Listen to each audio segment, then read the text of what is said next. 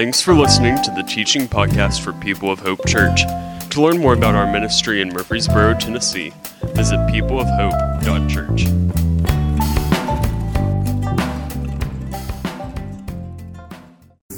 Good morning. So glad that you are with us today. We are wrapping up a series called Devoted. We're looking at what discipleship is all about. We're looking at what it is to follow Jesus. We talked in that first week. Can you imagine what it must have been like to be one of the 12, following Jesus from town to town, from village to village, talking with him on the roads, sitting by the campfire, staying up late at night, looking at the stars that he spoke into existence, and watching him heal the sick and change people's lives, and to give back what the darkness had stolen, watching the kingdom coming in the flesh. Being a disciple in that moment was challenging because Jesus was right there. So whenever you sort of let a word fly or you cut off a soldier's ear like Peter, there was a reaction from the Savior right there in that moment, and it was challenging right then.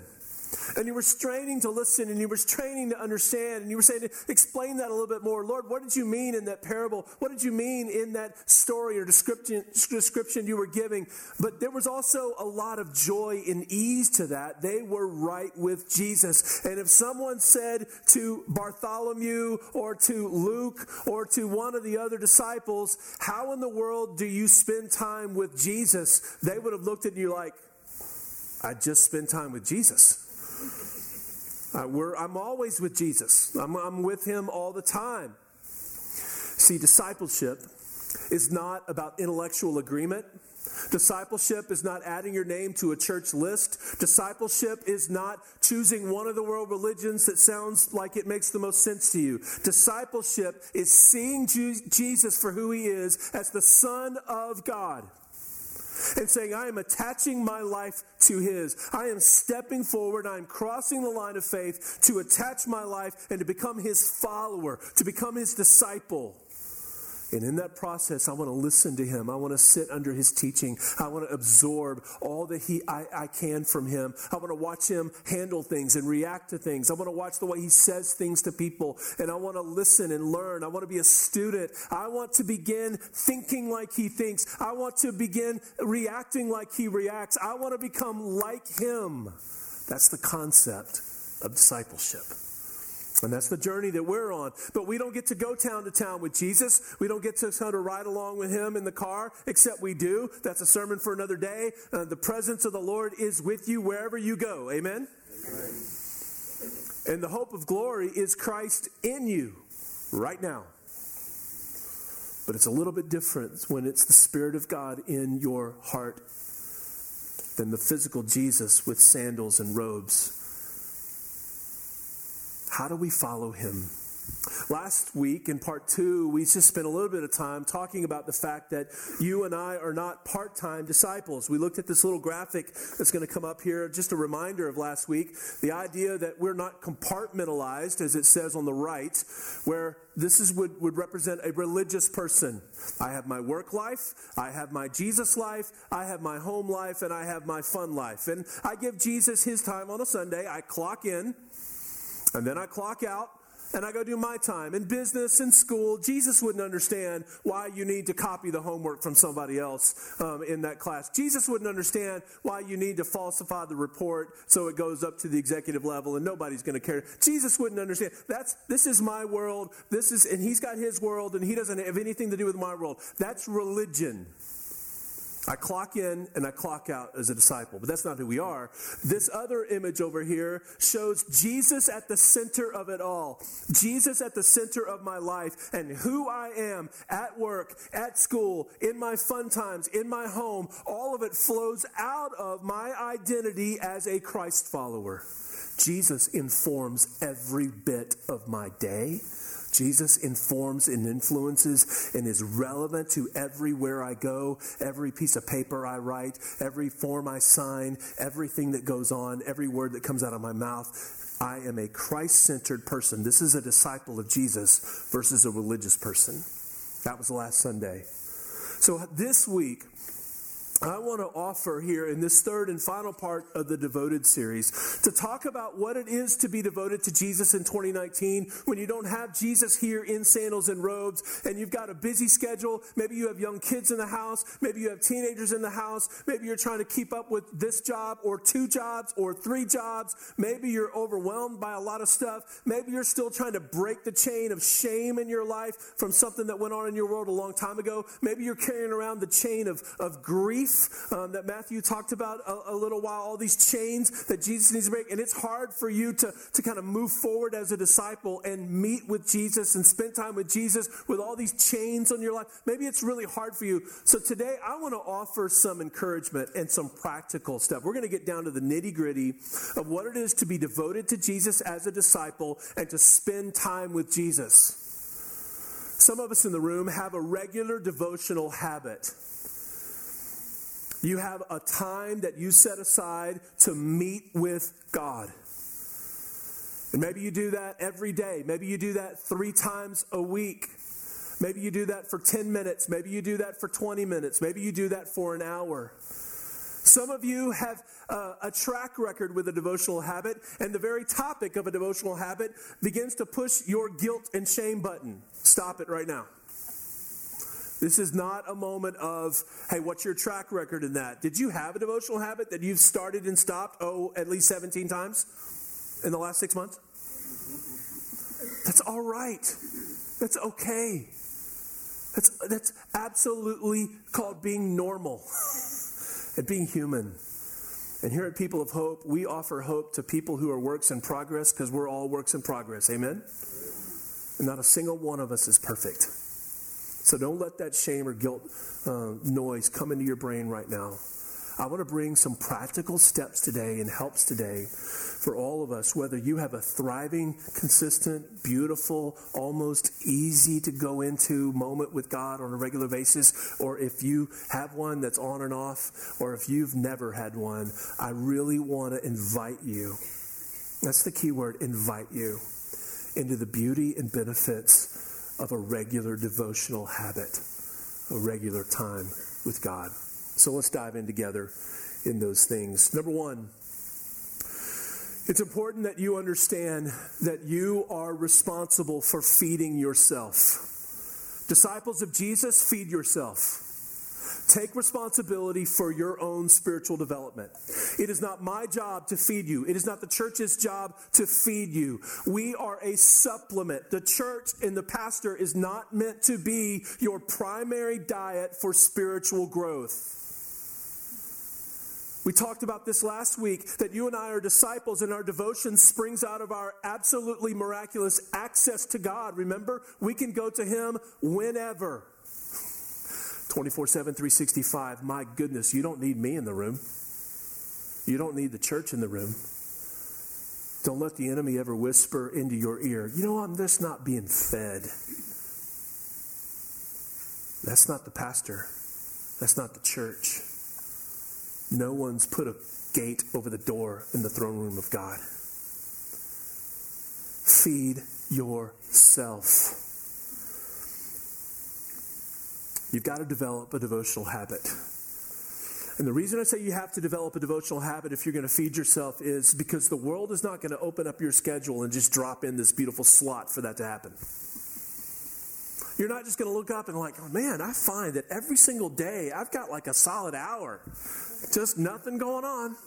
The to-do list is long gone. I have checked all those boxes. Anybody else like checking the boxes? I love checking the boxes. I sometimes add an item after I've done just so I can check it. Anybody else? That was my confession for the day. Here we go. I got a whole hour. I don't know what to do. And I'm not going to flip on Netflix or the TV or scroll through the websites or just kind of flip through Instagram. And I've got a whole hour. Man, I've got this every single day. I think I'm going to, this is going to be beautiful. I'm going to have this moment with God. The world's not going to open up the schedule for you. You got to fight for it. If you don't plan it, it won't happen. That's just true. And some of us in here, we have been inconsistent, not in terms of an evaluation track record. You're not very consistent, not in that sense, but it hasn't been very regular for you because you've just been waiting for a moment or a window to open. You've got to fight for it. You've got to make the window. You've got to make the space on your calendar. One of the leaders that I heard speak about this maybe 10 or 12 years ago one time said, I sit down with a piece of paper on a Sunday night and I block out my times alone with God in the coming week before anything else has a chance to get on my schedule. I fight for it. I make it happen. I plan for it. If I'm going to feed myself, I can't just hope I have a few minutes peace. I can't hope I have a few minutes where I can focus. Because sometimes in that moment, you try to get quiet. Did anybody else have a noisy brain in those moments?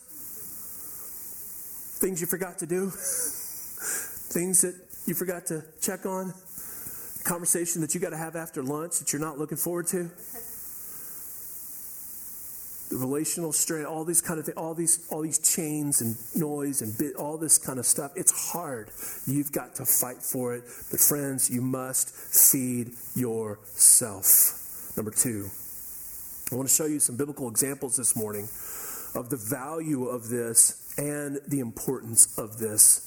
First of all, let's look at what Jesus did. You're going to look at some scripture passages coming up on the screen this morning. The first one's from the book of Matthew. And it says here very clearly, Jesus, after he dismissed them, he went up on a mountainside by himself to pray. And later that night, he was there alone. So we don't have an exact time of day because some of you are going, all right, I'm taking notes. What time of day should I spend with God? And the answer is whenever you can find time. It's not more spiritual before sunrise. It's not more spiritual at midnight.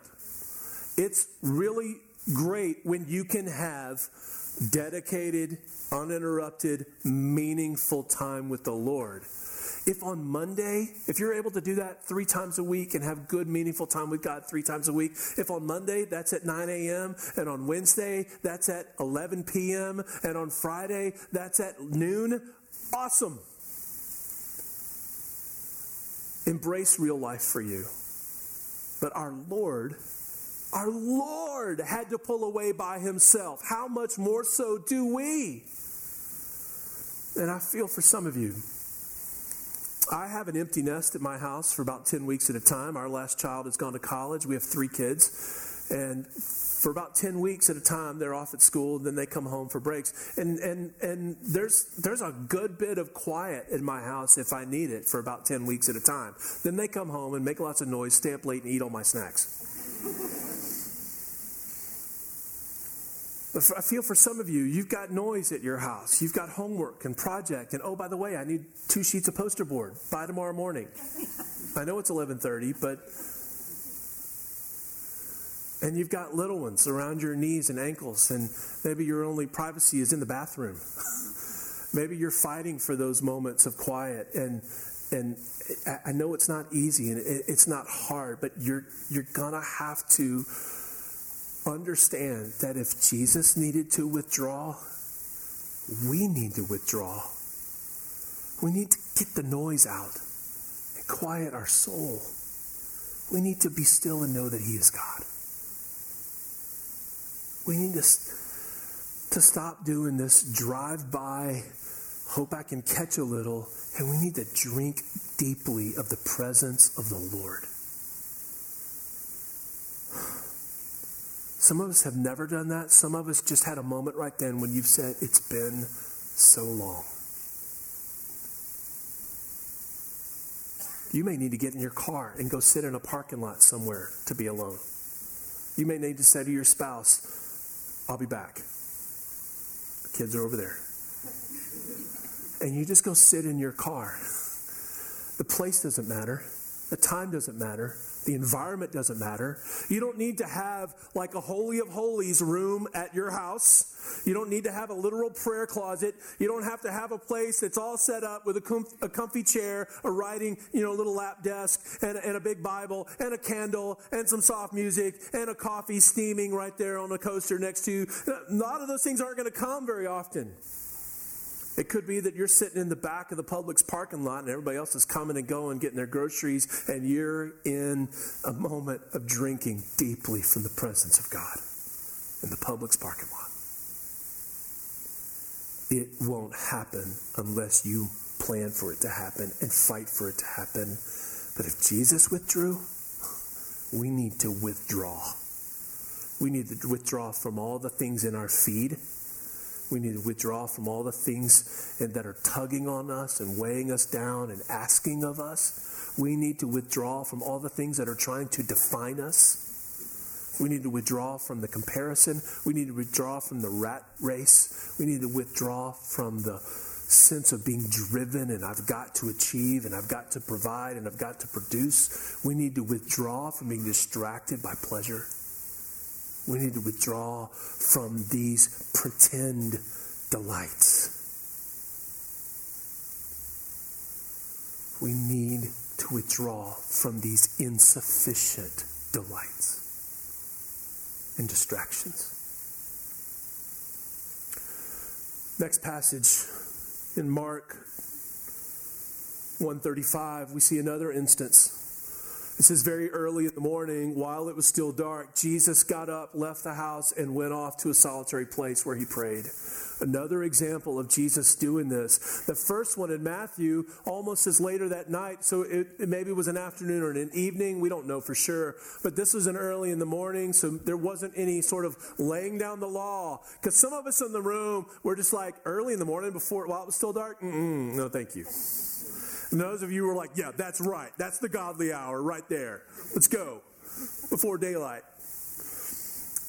The answer is whatever time fits your world. There were days when my kids were younger that my most productive hours were between the hours of 11 p.m. and 1 a.m. because my house was quiet and I spent a little time with my bride and I would often tuck her in, my wife, and I'd say, I got to go get some stuff done. You may need to get up before the sun is up to have that quiet moment in the house, at the table, in a chair, on the back porch, in your car, wherever you need to go to just be with God. Another example from the life of Jesus in Mark 6. It says, after leaving them, he went up on a mountainside to pray. Prayer is an important aspect of a time alone with God, a meaningful devotional habit. And this is exemplified here by our Savior. Let's look at one more in Luke chapter 6, verse 12. One of those days Jesus One of those days, Jesus went out to a mountainside to pray and spent the night praying to God. Wow. Extended time. He went out and spent a day. You're like, my goodness, I'm trying to find 20 minutes. A whole day? Maybe once a year, though. You would have a day to go take a spiritual retreat. Maybe your entire day turns into an afternoon where you and a journal and a coffee shop get together. How are you feeding yourself intentionally? How are you on purpose carving out time to sit under the Word and to be faithful in prayer? Jesus is our example. And I want to show one more passage here that's familiar to a lot of us. From Luke chapter 10, Jesus went to the home of Mary and Martha. It says, as Jesus and his disciples were on their way, he came to a village where a woman named Martha opened her home to him. And she had a sister called Mary who sat at the Lord's feet listening to what he said. Get that picture for a minute. Just sitting at his feet, listening, absorbing. This is a discipleship moment. She is listening and straining and understanding and taking bits of it that she can carry with her and putting it into her own life and thinking about it and reflecting on it and chewing on it and processing it. And she's like becoming in this process. She's sitting at his feet, just listening to what he said. But Martha was distracted by all the preparations that had to be made. And she came to him and she said, Lord, you care that my sister has left me to do the work? Isn't this just like siblings?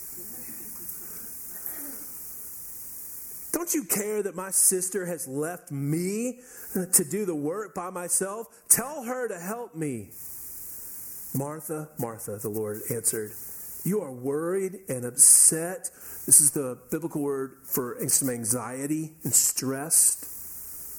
You are worried and stressed and anxious and upset about many things, but few things are really needed. Few things are really needed.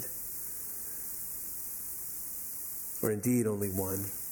Mary has chosen what is better, and it will not be taken away from her.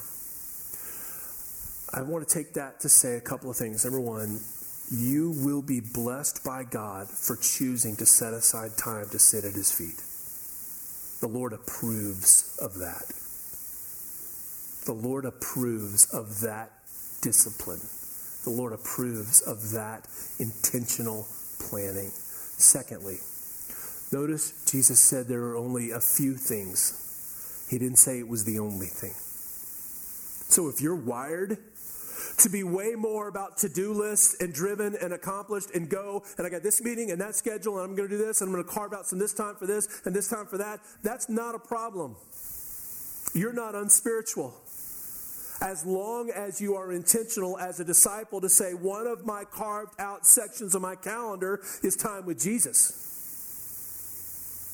I love that Jesus said there are a few things that are important. So if you're wired that way versus the one where I just want to sit with a cozy cup of hot tea and I just want to linger with the smell of a good candle and my Bible and several colored highlighters. And I'll just be here as long as I can be here and let the day go by, me and Jesus. That's awesome too. But not everybody's wired that way. Not everybody's wired to get into that kind of a moment of lingering. Not everybody has that schedule. So if you're I got stuff to do, I got places to go, I got meetings to attend, I got a company to run, I got clients to check on, I got patients to attend to, I got chores to get done. That's all right. There are a few things that need to be done. There's stuff that matters. Just make sure that you've planned, you've scheduled a devotional moment with the Lord. And it may not start out 5 days a week, 3 days a week. It may start out 2 really good moments with the Lord. Quality over quantity. Because you don't want to become religious. I checked my box today. I'm on to the next thing. I technically read my Bible. But did you meet with God?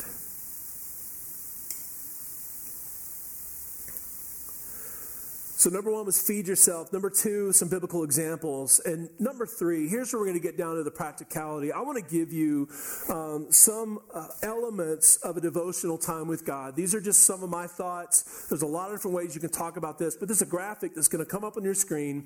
It's these 5 things. And if you want to frame out a devotional moment, a devotional habit, here are my suggestions to you. First of all, be still. That's the first thing that's got to happen. You have to be still. We've all seen the octagon that's red at intersections with the word stop on it, the stop sign. And we've probably all had that moment where we've sort of done the rolling stop. Some of us may have even had a conversation with law enforcement about the fact that we did not come to a complete stop. And the very most important part of your devotional moment with God is coming to a complete stop. Because if your habit is a rolling, drive-by, glancing encounter, you are on your way to becoming a box-checking religious person. But whether it's 10 minutes or 40 minutes or 20 minutes or 50 minutes or an hour, come to a complete stop and sit at the feet of Jesus. Be still. We struggle with this right now. A lot of us are really challenged because of this little thing, the phone. And I find myself working hard in my marriage that when we go out to dinner or we are hanging out at breakfast or we're together, that we're sitting across from each other and not both doing this on our phones. Because in that moment, I'm not fully present with her. I get a little anxious about what other people think sometimes, and I wish there was a little sign I could put on the table, like, we're checking flights for a fun getaway. That's what we're doing right now with our phones. I'm not ignoring my wife. We're doing something for our marriage. Thank you. Mind your own business. But I think about that from some time. I want to be fully present with her. I don't want her to go, what was that? What'd you say? Yeah. Okay, cool. Yeah. All right. Yeah. Yeah. A yeah kind of response is, I'm mostly listening. I'm mostly here. Come to a complete stop.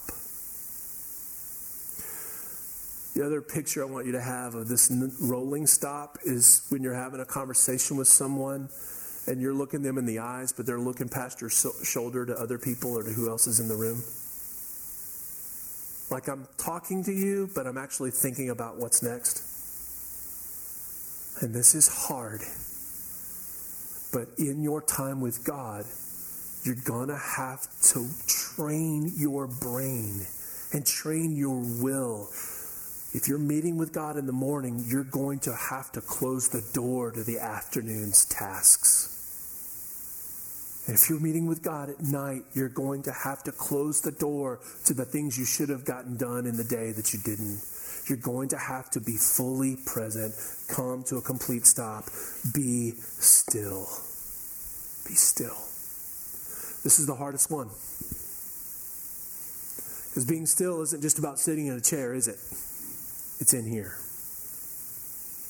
And sometimes it takes a little while to disconnect,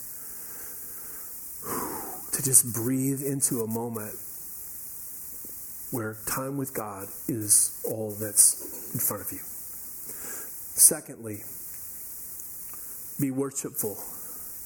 I think being worshipful is an important next part of a devotional moment because it reminds you of the one with whom you are meeting. I want to stop for a minute and remember that I need to come boldly and confidently with childlike faith into the presence with reverence, because this is the King of Kings and this is God. And I don't want to treat this too casually. So I want to come in with worship. For me, what that looks like and sounds like is, for me in my heart, when I'm trying to come to a complete stop, I begin to just in my mind, or if I'm out loud, if I'm not in public in some place, where I can just begin to list off the characteristics of God. Lord, you are so faithful. There's no one like you. You are limitless in power. God, you're so full of mercy. I have needed your mercy time and time again. Thank you for your mercy. Lord, you can speak to the wind and waves. God, you're full of glory, might. Lord, you're beyond time. Just to really connect with the bigness of God and the faithfulness of God. So be still and be worshipful. Often in the Psalms, which is a collection of a lot of devotional moments, often in the Psalms, you hear the praises come first.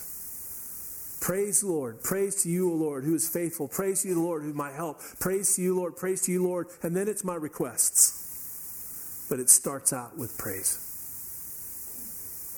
The third part, and just this suggested template for you, is to be thankful. I think that's really important for us to be grateful kids before our Father. It's really important for us to be thankful for all that the Lord has done in our lives, in our history. It's also one of those things that just buoys our faith, lifts it up, and gives fresh wind into our sail, because in that moment we remember what God has done in our past, and it gives us confidence for what God can do in our future. We remember how good God has been. And so on this Tuesday, and when there's a lot of storm and a lot of struggle, that buoys our faith to stand tall, believing in what God can do in the midst of this storm and struggle because of what we've known He's already done. Be thankful for people. Be thankful for your church. Be thankful for moments. Be thankful for your spouse. Be thankful for the blessings. Be thankful for your health. Be thankful for everything that just comes to mind. Be thankful. Have you noticed so far I haven't told you how long in these different elements? Just work your way through. There is no list that I'm going to give you because I don't want to create a room full of legalists who said I did my X minutes here and my 4 minutes in the second one and my 3.5 minutes in the second one and then these many minutes in this minute. Just be with God. And that'll fluctuate. Be still. Be worshipful. Be thankful. Number 4, be teachable. Come to the Lord. Disciples are students. We're pupils, first and foremost. And get into the Bible. Open the Bible. It could be on your phone. It could be in a book form. It doesn't matter. But get into the Bible. Sit under the Bible because we believe this is not simply a collection of ancient documents. It's not simply the words of some people in the ancient Near East. This is the Word of God, and it is living and active and sharper than any double-edged sword, and it has the power to pierce down into our soul. Amen? This is the love letter of God. Amen? This is the revelation of who God is and what He can do. Amen? So let's sit under that. Let's be teachable. I don't know it all. I don't have it all together. I don't have my afternoon covered, God. I have stuff to learn. I want to sit and listen and watch and absorb and begin to retain and build into my own life so that as a disciple, I'm beginning to think like He thinks, to react like He reacts, to live like He lives. That's discipleship. And discipleship, apart from God's Word, is just a little empty. Discipleship needs to include the learning. Jesus taught this series of messages that we sometimes refer to as the Sermon on the Mount, Matthew chapter 5, 6, and 7. And the 12 were there. They sat under the teaching, and then they processed it with Him afterwards. You and I don't get that same option, but 24/7, 365, you can open up the Sermon on the Mount and sit under the teaching of Jesus and learn and absorb and process and pray as a disciple. Be teachable. As you go to God's Word, you can look for a few things. Let me give you a short little list of things you can look for. You can look, are there any commands that I should obey? Because you may be reading in God's Word in different places. Are there any commands to obey? Secondly, is there a characteristic of God to notice? Is there a characteristic of God to notice? Third, is there a promise that's given in this passage? Fourth, is there something I can carry through today or tomorrow? That's why it may be helpful to have a journal. You don't have to. That's not the right way. But it may be helpful to have a journal to record some of these things and stick a date next to it. I will confess to you that as a high school kid, when I started my devotional habits, and they've been consistent and inconsistent over my lifetime, I had the worst time with writing the date in my journal entries. Because I would write a date on a Monday, and then I wouldn't meet with God again for a couple of weeks, and that old date would be staring me in the eye. And guilt and shame would come over me. So maybe you don't write the date. Because it's not about perfect attendance. It's about quality encounters.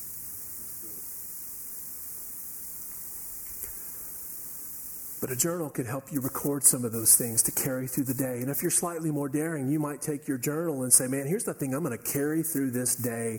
I'm going to grab an index card out, and I'm going to write that thing on the index card. And I'm going to put it on my rearview mirror, or put it on my dash, or I'm going to put it in my office and tape it to my computer monitor, or I'm going to put it in my pocket. That's one of my tricks, is I put a card in my pocket, and every time I reach for my keys, I feel that card, and I go, and that's what it is, and it reminds me.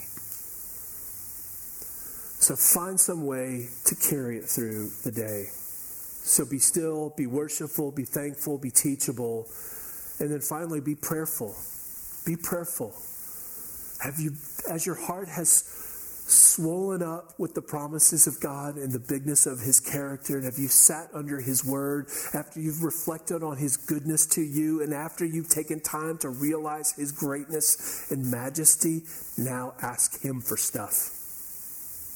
We've said before, we don't need to inform God about what's going on. We just need to ask Him for stuff. Lord, I have this meeting at 2 o'clock with so-and-so, and you know what they're like. Do this, Lord. Resolve this before we even have to talk. God could do that. Repair this, restore this, fix this, change this, heal this. Break this chain, God. Our God can do anything. And you ought to have such God-sized prayers in your moment with God that you're sitting for a while, but you got to stand up because you're all worked up. Like, my God can do miracles. I love this crescendo moment in your devotional habit where you're asking of the Lord, make your name great in my neighborhood. Grow our church, Lord, for your joy and the joy of the people in our city. Lord, protect my daughter from the comparison she goes through on Instagram. Ask. Go to war for your family. Go to battle for your coworkers. Pray about those marriages you know that are struggling. Pray about those relationships that are just on the brink. Call out to God and lift up to the Father those who are hurting and wounded and grieving. And say, Lord, be near to the brokenhearted. Please, Lord. They're hurting so much. Help them, Lord. Be prayerful. So, let's look at these 5 things right here. Be still, be worshipful, be thankful, be teachable, and be prayerful. Here's what I'm pretty sure of. You can't do this in 5 minutes. I'm pretty sure of that. It might take me 5 minutes to come to a complete stop. To be still. So how long? I'm not going to tell you. Your meaningful encounter at the feet of the Savior could be just a single-digit number of minutes, or it could be a couple of dozen minutes. Have a meaningful moment. That's how long it is. And the meaningful moment on a Tuesday may be different than the meaningful moment on a Saturday. Saturdays in your world may not be a work day.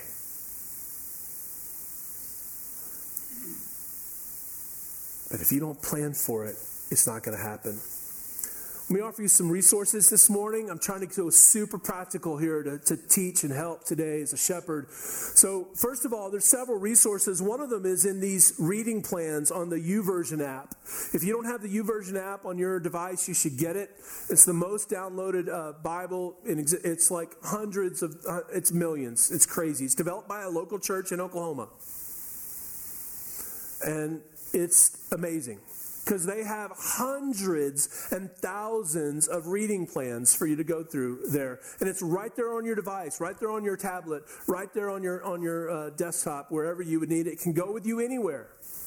And I just did a screenshot of some of the devotional reading plans there. There's one that's called Powerhouse 60-Day Devotional. There's 60 days worth because a lot of us struggle because we're like, I don't know where to start. And that's okay.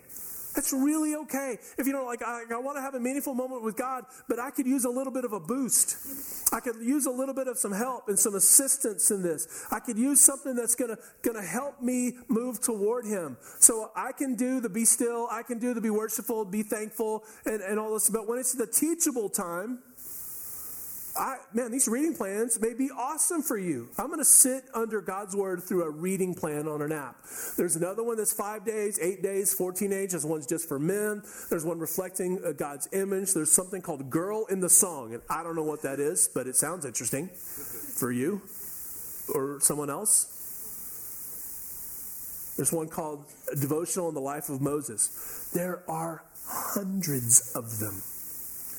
So, devotional habits not going to just open up and make itself happen by accident. So part of your planning may look like you carving out 10, 20, 30 minutes at lunch or in the car when someone else is driving. And you just scrolling through the reading plans. I want to try that one. And if it's a 60-day plan and you're 2 days into it and you're kind of going, you know what, this is a little bit lame. Then just exit out of it and start a new one. But reading plans could be part of that teachable moment. Let's look at the next image. This is just a screenshot of some Spotify playlists. If you love some of the songs that we sing here on a Sunday, if you want to sing about the leaving the 99 and the reckless love of God and the breaking every chains and what a beautiful name it is and fear doesn't stand a chance when I stand in your love. If you want to sing all those things, my goodness, get your device out, get your phone out, and find a teenager to teach you how to use Spotify. Because it's free. And you can go and find a playlist, and it's maybe I just want to do new music or Christian music, and this is just 4 of dozens. And you can create a teenager will show you. But there's one called Worship Now. And you could click on Worship Now, and it would just have all of these songs, and you can just plug it into your car. You can have it going in the bathroom when you're getting dressed in the morning. You can have it just feeding your soul throughout the day on a walk, on a run, all of that kind of stuff. That's part of a devotional moment with the Lord where it is clear that for you, praise and worship doesn't live in this building. And some of what's going to call you deeper in love with Jesus is the fact that you've been chewing on that Break Every Chain song for days, not just minutes. Because I don't know if you caught the lyric, because I've been chewing on that song a little while. There is power in the name of Jesus to break every chain. There's an army rising up to break every chain. That's called a people of hope, to take hope out to chained up people. We're the army rising up. Did you catch that lyric?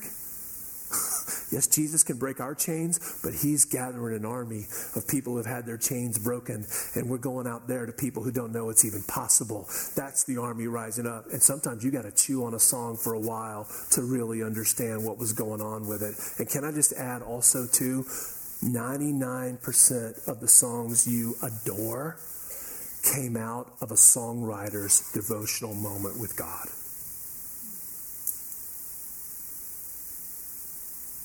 And many of us are enjoying the fruit of someone else's discipline, and we're not going to the well ourselves.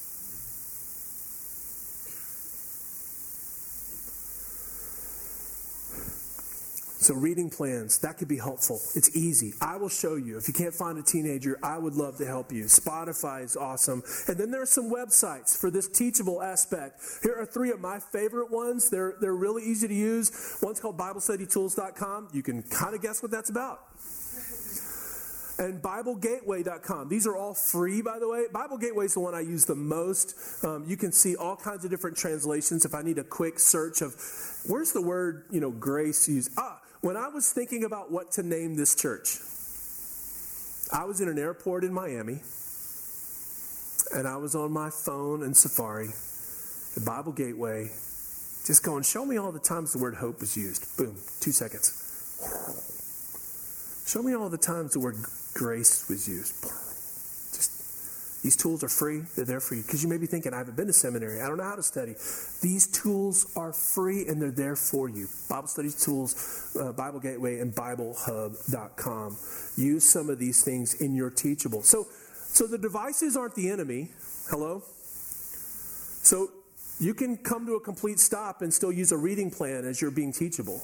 You can come to a complete stop and use a Bible reference site or an app to read your scriptures. You don't have to have a paper copy.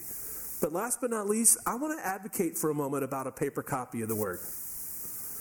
One of my challenges to you, one of the best resources you could ever get is something called a study Bible. And some of you have them and some of you don't. They've gone out of style because, my goodness, the trend recently is that study Bibles are about this thick and they weigh 47 pounds. And we're so used to throwing things in our pockets, and we're like, I don't know, and I kind of feel like I need a dolly or something to bring this into church on Sunday morning or whatever. But maybe, and I'm not telling you this is the right way to do it, but maybe for you have a mobile version of the scripture, and maybe you have a at home, at my spot, in my car or at my house where I'm going to meet with the Lord. I have an at home version or in my car version, and it's the big study Bible. You could buy one for $20, $30, but there's one that I really want to recommend. It's called the Life Application Study Bible. It's a great entry study Bible if you've never got involved with one. And none of you can read these things, but I just want to show you a little bit up here. This is from the Life Application Study Bible of Genesis 1. So as you're coming into Genesis 1, what you're going to see is that it gives you like an overview. Here are all these key places. And then it's going to define them for you and tell you a little bit about Mount Ararat and Babel and Ur of the Chaldeans and Haran and Egypt and Bethel. And then it's going to give you a little entry paragraph before chapter 1. And at the bottom of that, 1:1, it's going to give you explanation notes. Have you ever been in the Bible and you've just kind of been wondering, like, I see what it says, but what does it mean? That's what a study Bible helps with. Go to the next image here.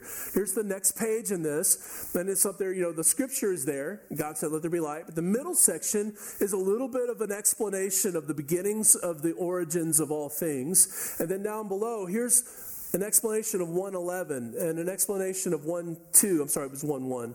An explanation of 1:6. So when it says the vault between the waters, this is a separation between the sea and the mist of the sky. So if you're going, I want to grow, I am teachable, I want to learn, get yourself a study Bible. Get yourself a study Bible. Absolutely worth the investment. Feed thyself. One last image here, I think, on the study Bible. Is that right, guys? Is there one more? Yeah. Look at that. The days of creation are given to you in like a little overview. And then at the bottom, you've got verse 25, verse 26, not every verse, verse 27, verse 28. There's some explanation that goes for that. If you don't own an easy-to-read study Bible, I highly encourage you to make that investment. Doesn't make you more spiritual, but it's a tool to learn. One of the biggest reasons why people stop their devotional habits is because they have a dry encounter with God's Word. And there's nothing wrong with God's Word. It's just they need a little explanation and help and application and understanding. So get yourself a study Bible. You'll be so glad you did. You may even start carrying it to church, even though it's big and heavy. You can get Kindle versions of these for cheaper prices. Just get a study Bible and use it. It could be helpful. So right there are 4 resources that you could use. Some reading plans, some Spotify playlists, some websites, and then a study Bible. That's a big recommendation. But here's the last thing. It all comes down to discipline. Does anyone else hate that word? Is that just like bring up memories from like middle school athletic coaches? Discipline. It all comes down to discipline. You've got to fight for the time. Even though the place doesn't matter, you got to fight for the time. Your spouse isn't going to do this for you. Your parent isn't going to do this for you. Maybe you want to get somebody to hold you accountable. Maybe you want to get to a friend and say, call me at X o'clock every Monday, Wednesday, Friday, because I'm not going to wake up at X o'clock on my own. Or I will, but I'm going to hit the button. So call me at X o'clock, please, because I want to do this, but I'm weak. And until I've trained myself into discipline here, would you call me at X o'clock and wake me up? but you're going to have to move toward discipline. Disciples, discipline comes from a superior want that makes other wants look small. Discipline comes from a superior want that makes other wants look small. Wanting to grow and to know Jesus more and to be more free of our past and more free of the grip of sin and full of more joy and be happier in God and have more faith and more trust and more victory. Wanting that can become a superior want over the want of staying in the covers 20 minutes longer. That's an inferior want. Oh, it feels good. But discipline comes when you identify a superior want. Discipline breaks down your want into achievable steps and then fights with yourself to keep taking those steps. That's who you're fighting against, is yourself. Teenagers, this is brutal, but here's the truth. You make time for what you want to make time for. That's just true. We got lots of reasons why we can't, but you make time to make time for the things you want to make time for. So discipline says, I'm not going to set this ideal that I'm going to have a moment with God every day at 5 a.m. for the rest of my life. That's a reckless ideal. A disciplined path says, I need this, I want this. Really want this. So I'm going to try to go this week having one complete stop, go through those 5 things, be still, I'm going to have one really good encounter with God this week. And then the next week we'll see what happens. I may have 2. I may have 3. We'll see. But I'm not going to set up a pass-fail moment. I'm going to set up a moment of progress and joy. I'm calling you, I'm inviting you, not to religious, legalistic, keep up the habit. I'm inviting you to drink deeply of something that will satisfy you in ways you never thought were possible. And where you can go to war in the heavenlies and see real change in your life and in the lives of others. And where God's Word can help you in your battle against sin. God's Word can help you in your discouragement against monsters and giants. God's Word can radically impact the way you handle and react to the jerks of this world. God's Word can impact your life. But you got to sit under it. It comes down to discipline. One of the people I listen to on a podcast every once in a while is a former Navy SEAL lieutenant commander named Jocko Willink. Here's a picture of Jocko. Does that look like a Jocko, right? Like that should be his name, is Jocko. He is a highly skilled jiu-jitsu master guy and all those things, but he was a highly decorated lieutenant commander in the Navy SEALs. And right now he and one of his partners in the SEAL operations they go and speak to businesses all over the world and take things they learn on the battlefield about team and business and problem solution and strategy and apply that to business world. But he's written a couple of books. They're really, really good books. But one of the books that he wrote recently is one called Discipline Equals Freedom. And I want you to listen to what he says here in the front of this book. This is from Navy SEAL Jocko, who has no speed but full on in his life. And he goes after it because he wants it. This is what he says. He says, people look for the shortcut, the hack. And if you came here looking for that, you won't find it. The shortcut is a lie. The hack doesn't get you there. And if you want to take the easy road, it will not take you where you want to be. Stronger, smarter, faster, healthier, better, free. And we could insert in there closer to God, more full of faith, more like Jesus, greater peace in my heart, freedom from sin and shame. Life change. There's no shortcut. There's no hack. He goes on and says, to reach goals and overcome obstacles and become the very best version of you that's possible will not happen by itself. It will not happen cutting corners or taking shortcuts or looking for the easy way, for there is no easy way. Friends, you cannot microwave your spiritual development. And you cannot catch it from being around spiritually deep people. There is only hard work, late nights, early mornings, practice, rehearsal, repetition, study, sweat, blood, toil, frustration, and discipline. There must be discipline.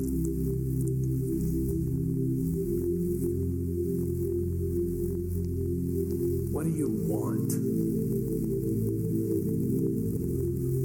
How much do you crave to know Jesus? To be close to Jesus? To be like Jesus? To be more free? I agree with Jocko.